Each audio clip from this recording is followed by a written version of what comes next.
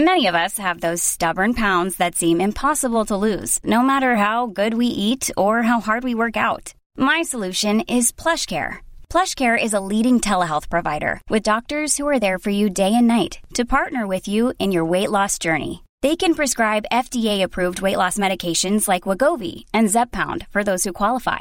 Plus, they accept most insurance plans. To get started, visit plushcare.com/weightloss. That's plushcare.com/weightloss. Welcome back. Power bills going up. UAB's calling all nurses. And might our AG back the Texas AG? My name's Ike Morgan, and we're down in Alabama.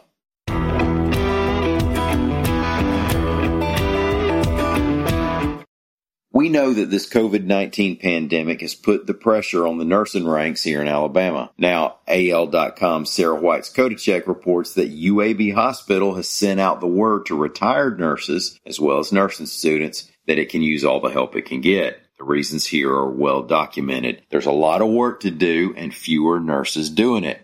COVID has put a lot of healthcare workers on the disabled list, and we have a record number of COVID patients right now. The healthcare folks will tell you that taking care of a patient who's hospitalized with the virus is demanding, like to the point where it requires a 1 nurse to 1 patient ratio. And keep in mind, these patients don't have family members around helping with the little things in their hospital room, putting more pressure on nurses. Plus, UAB Chief Nursing Officer Terry Poe said that this winter's patients seem to be sicker than those from the first big spike this past spring. So the hospital is trying to supplement its crews. On Monday, 13 new nurses came into UAB from the community, and 115 travel nurses are currently at the hospital. UAB is willing to recruit nurses who might do any big or limited work. They might just put in IVs or work the phones, or maybe they'll take care of COVID patients.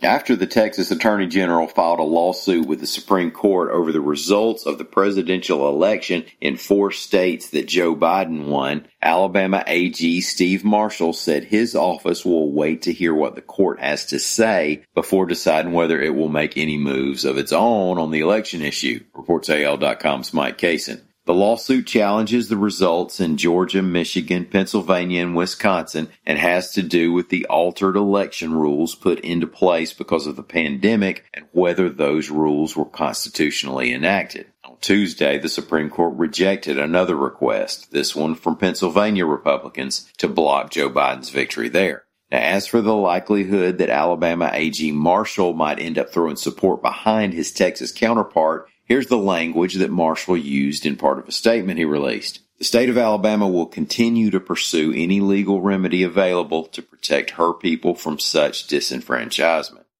Those of us who use Alabama Power can expect our electric bill to increase by about 2% in January, reports AL.com's Dennis Pillion. Alabama Power said that should mean about a $4 a month increase for your average Alabama customer. Of course, we could always offset that in a number of ways. For example, letting the reasonable member of the household control the thermostat. It works at our house on the rare occasion that it happens. And what is it that makes youngins want to spend the whole summer standing there holding the door wide open? Cool air goes out, mosquitoes come in. But the cost hike in part will pay for some expansion projects for Alabama Power, including a new natural gas unit at Plant Berry in Mobile County. Some of the other work that Alabama Power is doing includes rebuilding a 100-year-old substation in Bessemer and bulking up the power in the Anniston-Oxford area for that Honda manufacturing plant and some of its suppliers. The 2% rate increase applies to residential customers as well as commercial and industrial.